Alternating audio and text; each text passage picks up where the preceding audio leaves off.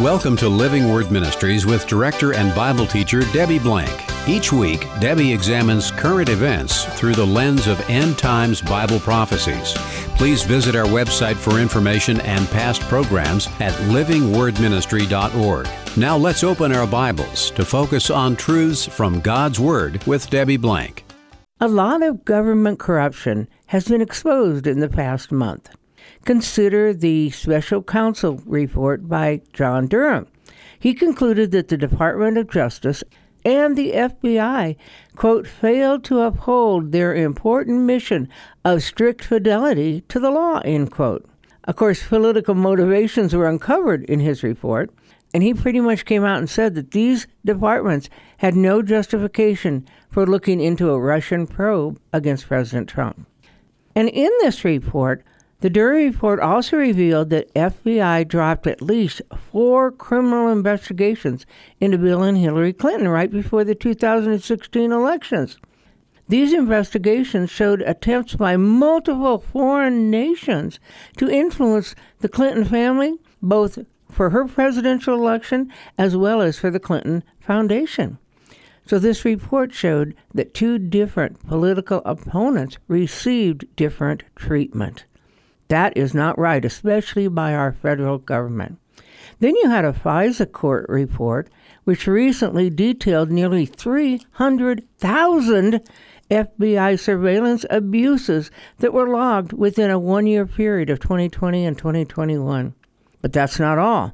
Recently, the congressional report, which was issued May 18th, entitled "The FBI Whistleblower Testimony Highlights Government Abuse, Misallocations of Resources, and Retaliation," to show that we have a real problem with our federal agencies and how they're using their power with their agenda. That's a real issue that needs to be dealt with in this country. How have these federal agencies responded to the uncovering of these fraudulent activities? Well, for the most part, they haven't had to defend themselves because the press either hasn't been reporting it or has downplayed it or has made really excuses for what happened. Many of the leaders are blaming others and justifying their actions as if they'd done nothing wrong. And when people justify their decisions and actions based on their own beliefs or agendas, there are consequences, as those people are now going to see. I'm Debbie Blank. Today we'll look into Scripture to see how justifying our personal decisions will result in serious outcomes. And I'm co-host Jackie Sailors. We've been reminded over and over again by pious politicians that no one is above the law. But now, with the release of the Durham report, the newly exposed don't seem to think that that should apply to them. The report proves the investigation into Trump and Russian collusion was baseless and lawless. The plotters and investigators knew from the beginning it was totally based on lies. So are these politicians, the Department of Justice, and the FBI, who actually all did what they accused Trump of doing, are they going to be held accountable, or will they prove to be above the law? So far, it seems they're still denying or justifying their actions. But one thing we do know, no one is above God's law. If someone thinks their worldly position makes them the exception, they need to take a look at what happened to King Saul. Yes, it's so easy in life to justify our decisions. One gal told me when she was getting a divorce that God told her to get a divorce. And at the time I questioned her on it, and she was absolutely adamant that God was telling her because he wanted her to be happy. Well, later I found out she was actually having an affair with someone else. Once she got the divorce, she married the other person and was happy for a while until they got a divorce. The point is, we can convince ourselves of anything if we want it enough, or if we think that what we want is more important than what's right or what's righteous. And we saw that with King Saul in the Bible. If we look at 1 Samuel chapter 8, all the way through chapter 15, we learn about King Saul being the very first king in Israel. There came a time in Israeli history when the Israelites had come back from Egypt. When they did, God gave them some judges who would guide them and take care of their enemies for them. But that wasn't enough, because the Jews wanted a king. And they said that to Samuel, who was the last prophet judge.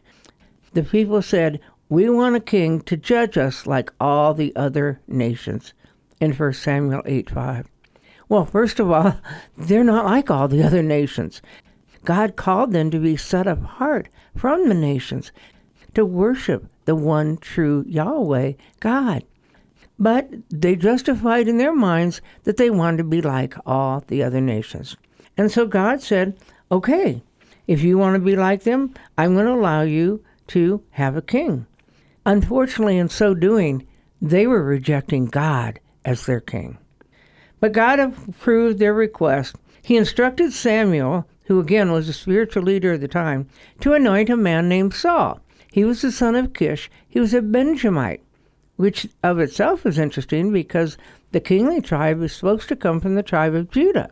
But God allowed this man to be chosen because he was a choice and handsome man, taller than any of the people, according to 1 Samuel 9, 1 and 2.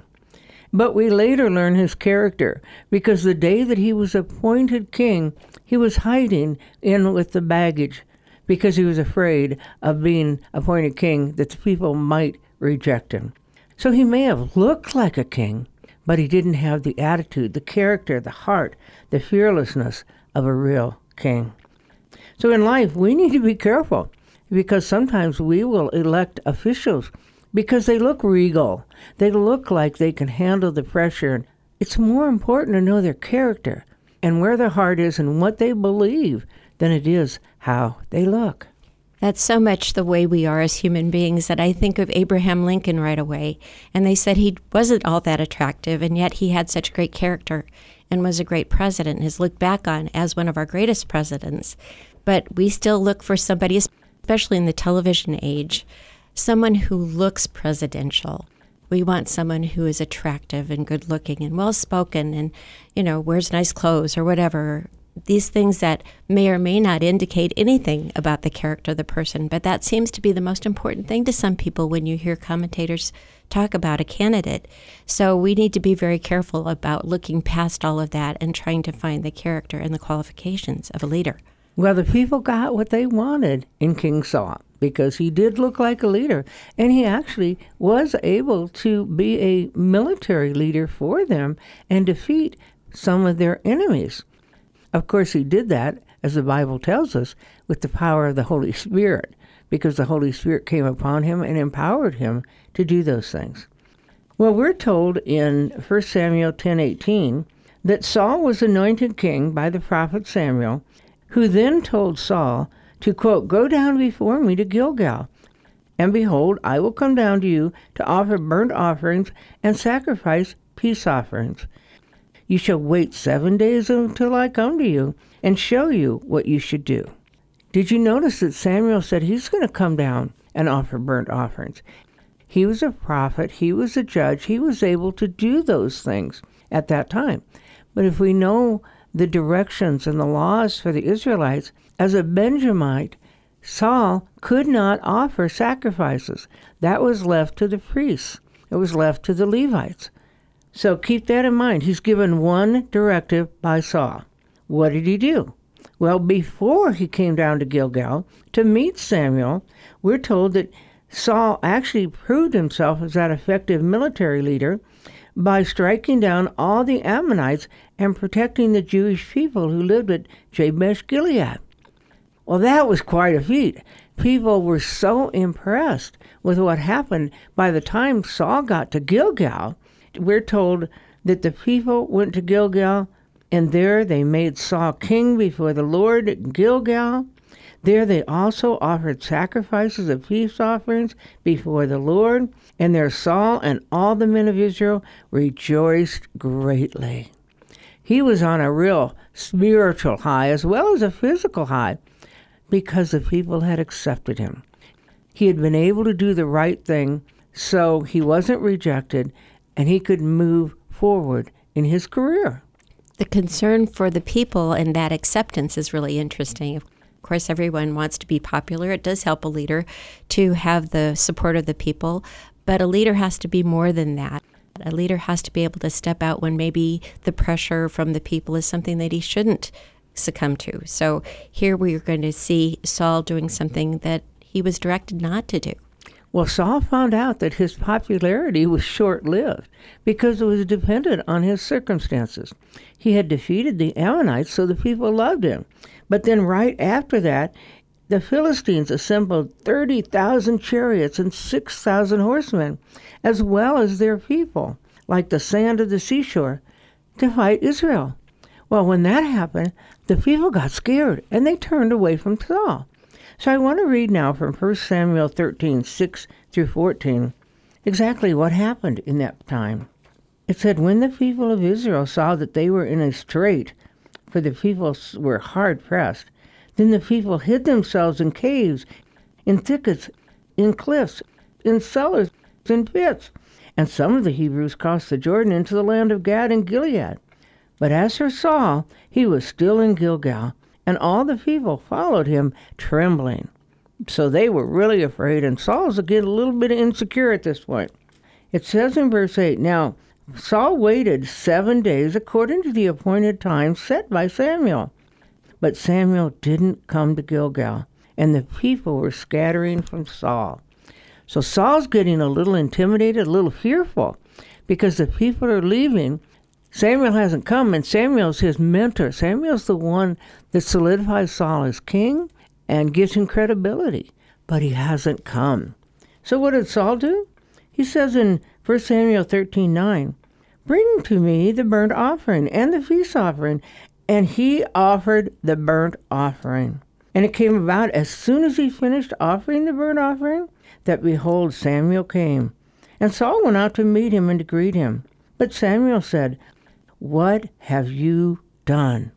Saul said, well, because I saw that the people were scattering from me, and that you too did not come within the appointed days, and that the Philistines were assembling at Michmash. Therefore I said, now the Philistines will come down against me at Gilgal, and I've not asked the favor of the Lord. So I forced myself and offered the burnt offering. Oh my goodness, talk about justifying his actions. He says several things here. First of all, the people were scattering from me, so he was afraid. He was losing his honor, so to speak. So he blames it on the people because they were scattering. Then he goes ahead and blames it on Samuel because Samuel didn't come down in the right time like he was supposed to. Then he excuses it because the Philistines were assembling and he needed to ask for the wisdom and favor of the Lord. Well, yes, he needs to do that, but he needs to do it through Samuel, not on his own. So we see here a classic example of Saul justifying his actions even though they go against the Word of God and they went against his mentor, the spiritual leader at that time. So in his weakness, he crossed a definite red line. That was something he knew he should not have done. So to make all these excuses before Samuel, who knows better, he's not going to change his mind. He's going to stand by what's right by God. And so he can sputter all he wants to in front of Samuel, but he's not going to make any kind of an excuse that's going to hold water because he crossed the line. He did something that he was not supposed to do in the face of the Lord. And there were consequences. According to 1 Samuel 13:13, Samuel said to Saul, you have acted foolishly. You have not kept the commandments of the Lord your God, which he commanded you. For now the Lord would have established your kingdom over Israel forever. We see what's coming after that. But now your kingdom shall not endure. The Lord has sought out for himself a man after his own heart, and the Lord has appointed him as ruler over his people, because you have not kept what the Lord commanded you. That's quite a consequence for doing what seemed right in his own eyes. Very devastating, because now his family line as kings of Israel would not prevail. The anointing would go to, we know, David, who is considered a man after God's own heart, rather than Saul and his lineage. Is it worth it to do what we think we should do? In our own eyes, we think it's right, justifying it, blaming other people, giving excuses, or is it better to obey the Lord? There's no question as to the answer of that. There's always going to be consequences for walking away from God's truths. He could have trusted God. Look how quickly Samuel did show up after he did what was wrong. Saul disobeyed God, and then Samuel was right there. So he would have been able to offer the sacrifices in the right way if Saul had only waited and trusted just a little bit longer. That's right, but he justified his actions. We cannot justify our actions. There was a time, a little over a decade ago, when I was approached and asked to submit my resume to a large church so that I could be a teaching pastor. Well, I really like that idea because I love to teach. It's a gift that God has given me. I've been doing it for decades. And the idea of being in a church where I could influence people was amazing. And I really wanted to do it. There's only one problem. I believe the Word of God is very clear in the books of Timothy and Titus that the pastors of churches are to be men, not women. That doesn't mean women can't have an active role, because they can in many ways, but not as pastor. So I started justifying, well, what if I went in as just a leader instead of a pastor? And what if I just changed the words? But I had no peace about it because I was trying to justify how God had prepared me all these years just for this position. But I knew I couldn't do it because it went against the Word of God. So I didn't submit my resume. And obviously I didn't get the job. And I'm so glad I didn't, because I would have been going against what I believe Scripture is saying and what I believe God was telling me. I would have been justifying because it would have been something that my heart wanted to do, but it wouldn't have been right. And don't we all do that? It's so easy to justify what we want and to kind of make things look a little bit rosier because we want it.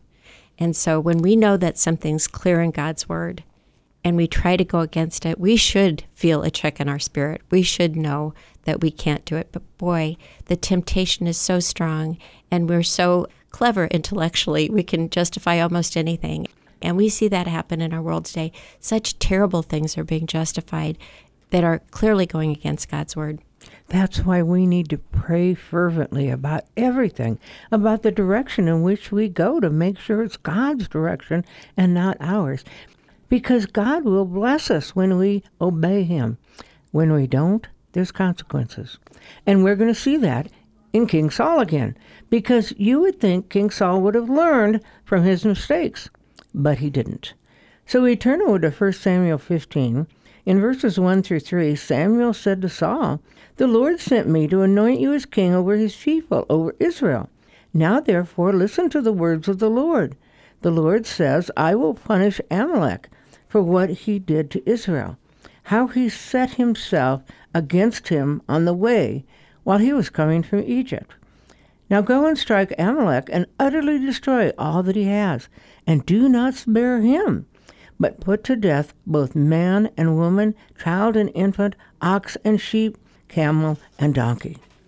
Well, that sounds pretty harsh, but if we go back to Exodus chapter 17 and read the story, we'll see that when the Israelites were coming into the promised land, that the Amalekites fought against Israel and tried to destroy Israel at that time.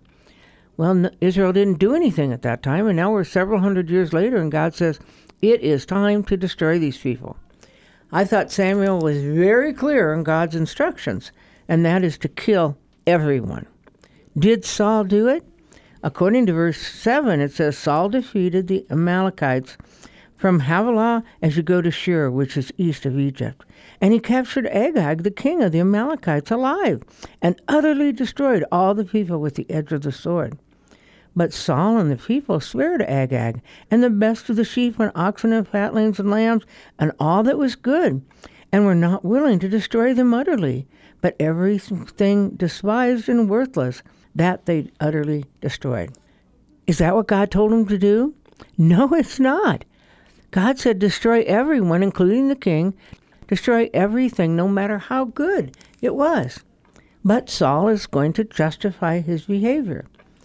It tells us in verse 10 of 1 Samuel 15, "Then the word of the Lord came to Samuel, saying, I regret that I have made Saul king, for the king has turned back from following me, and has not carried out my commands."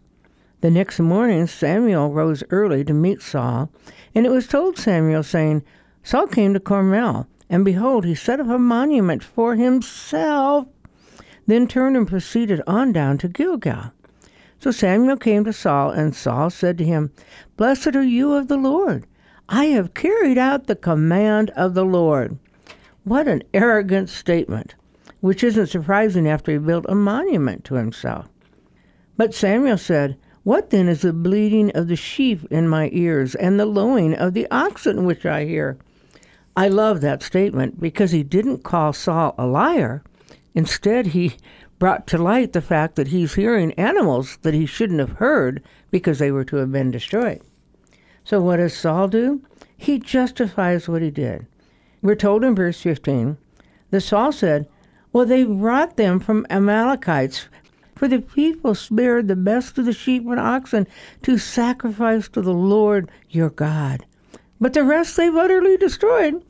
So he's rationalizing it, he's justifying it, and he's blaming it on the people. But did you catch a very important statement here? He said, "They have kept all this to sacrifice to the Lord your God." Tells you right there where Saul's heart was, because he's saying that his God is not the same as Samuel's God, or at least he doesn't know Samuel's God like Samuel does. What a sad scenario. So Saul again justifies himself in verse 20. He said, "I did obey the voice of the Lord, and I went on the mission on which the Lord sent me, and I brought back Agag, the king of the Amalekites, and have utterly destroyed the Amalekites. But the people took some of the spoil, sheep and oxen, the choicest of the things devoted to destruction, to sacrifice to the Lord your God at Gilgal." So he's repeating himself and again blaming after he's justified. What are the consequences? Samuel said, "Has the Lord as much delight in burnt offerings and sacrifices as in obeying the voice of the Lord? Behold, to obey is better than sacrifice, and to heed than the fat of rams. For rebellion is as the sin of divination, and insubordination is iniquity and idolatry. Because you have rejected the word of the Lord, he has rejected you from being king." Samuel made it very clear through God's words that Saul was justifying keeping these animals alive to sacrifice to God, which is a very important thing to do. But obedience is more important than following those rituals. Saul did not obey God. And then to call rebellion or disobedience the sin of divination, that's about as bad a sin as you could get in the Old Testament. What was his consequence? He was disassociated from God. He was taken away. He and his family would no longer have the lineage of the kingship. He was rejected from being king before God. Those are Saul's consequences, severe consequences, because he chose to disobey God. He chose to go in his own directions. How often do we go in our own direction? Proverbs 16:18 says, "Pride comes before the fall, and a haughty spirit before stumbling." Because justification is simply pride, doing what we want to do. Going against God's biblical directives will have consequences, oftentimes in this life, but for sure in the afterlife. The Bible says that when we do what seems right in our own eyes, the end thereof is death. And that's really what Saul will experience, is death, but also death of his kingdom. It seems to me that when we look at Samuel and we compare him to ourselves, our ability and our motivation to justify ourselves causes us to lie. We not only lie to others and expect them to believe it, but we lie to ourselves. And in this case, Saul lied to Samuel. Saul believed his own lies. I think he kept saying, I obeyed, but Samuel didn't believe the lies. He knew the truth from God, that Saul had disobeyed God, and Samuel was not going to let him get away with it.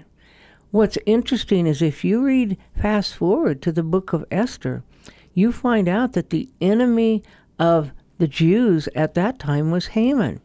And Haman was called an Agagite. Go back to this passage. Who was the king of the Amalekites? Agag. So because Saul did not do what he was told to do, not everyone was killed. Now Agag was eventually killed by Samuel, but not everybody was killed, because centuries later you have this other man who hates the Jews. Why does he hate the Jews? Because he's an Agagite.